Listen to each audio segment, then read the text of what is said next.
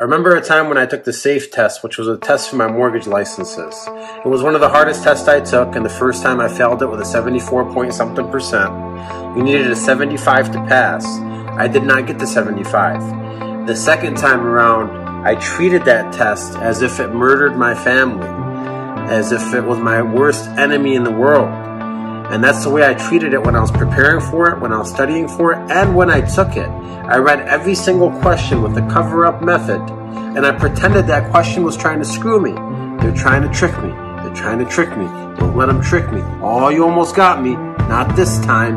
And I treated it that way, and I passed the second time because I was aware and I was ready, and I treated it like it was trying to hurt me.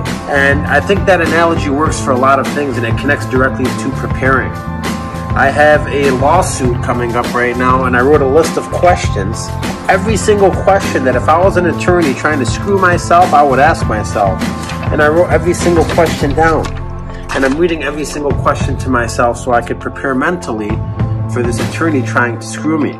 So I guess the pro tip for you today is if you really want to succeed at something, you really want to change something at your life, treat it like it's trying to screw you. Treat it like it's your worst enemy in the world. Treat it like it's the smartest, strongest enemy in the world. Treat it like it robbed your life savings. Treat it like it burnt down your house. When you treat it that way, you don't get tricked. You come in prepared, and you're ready for that war. You're ready for that obstacle. You're ready for whatever it is that's in your way. So get vicious. Get vicious in life. Get vicious in business. Get vicious for what you want. And see aces.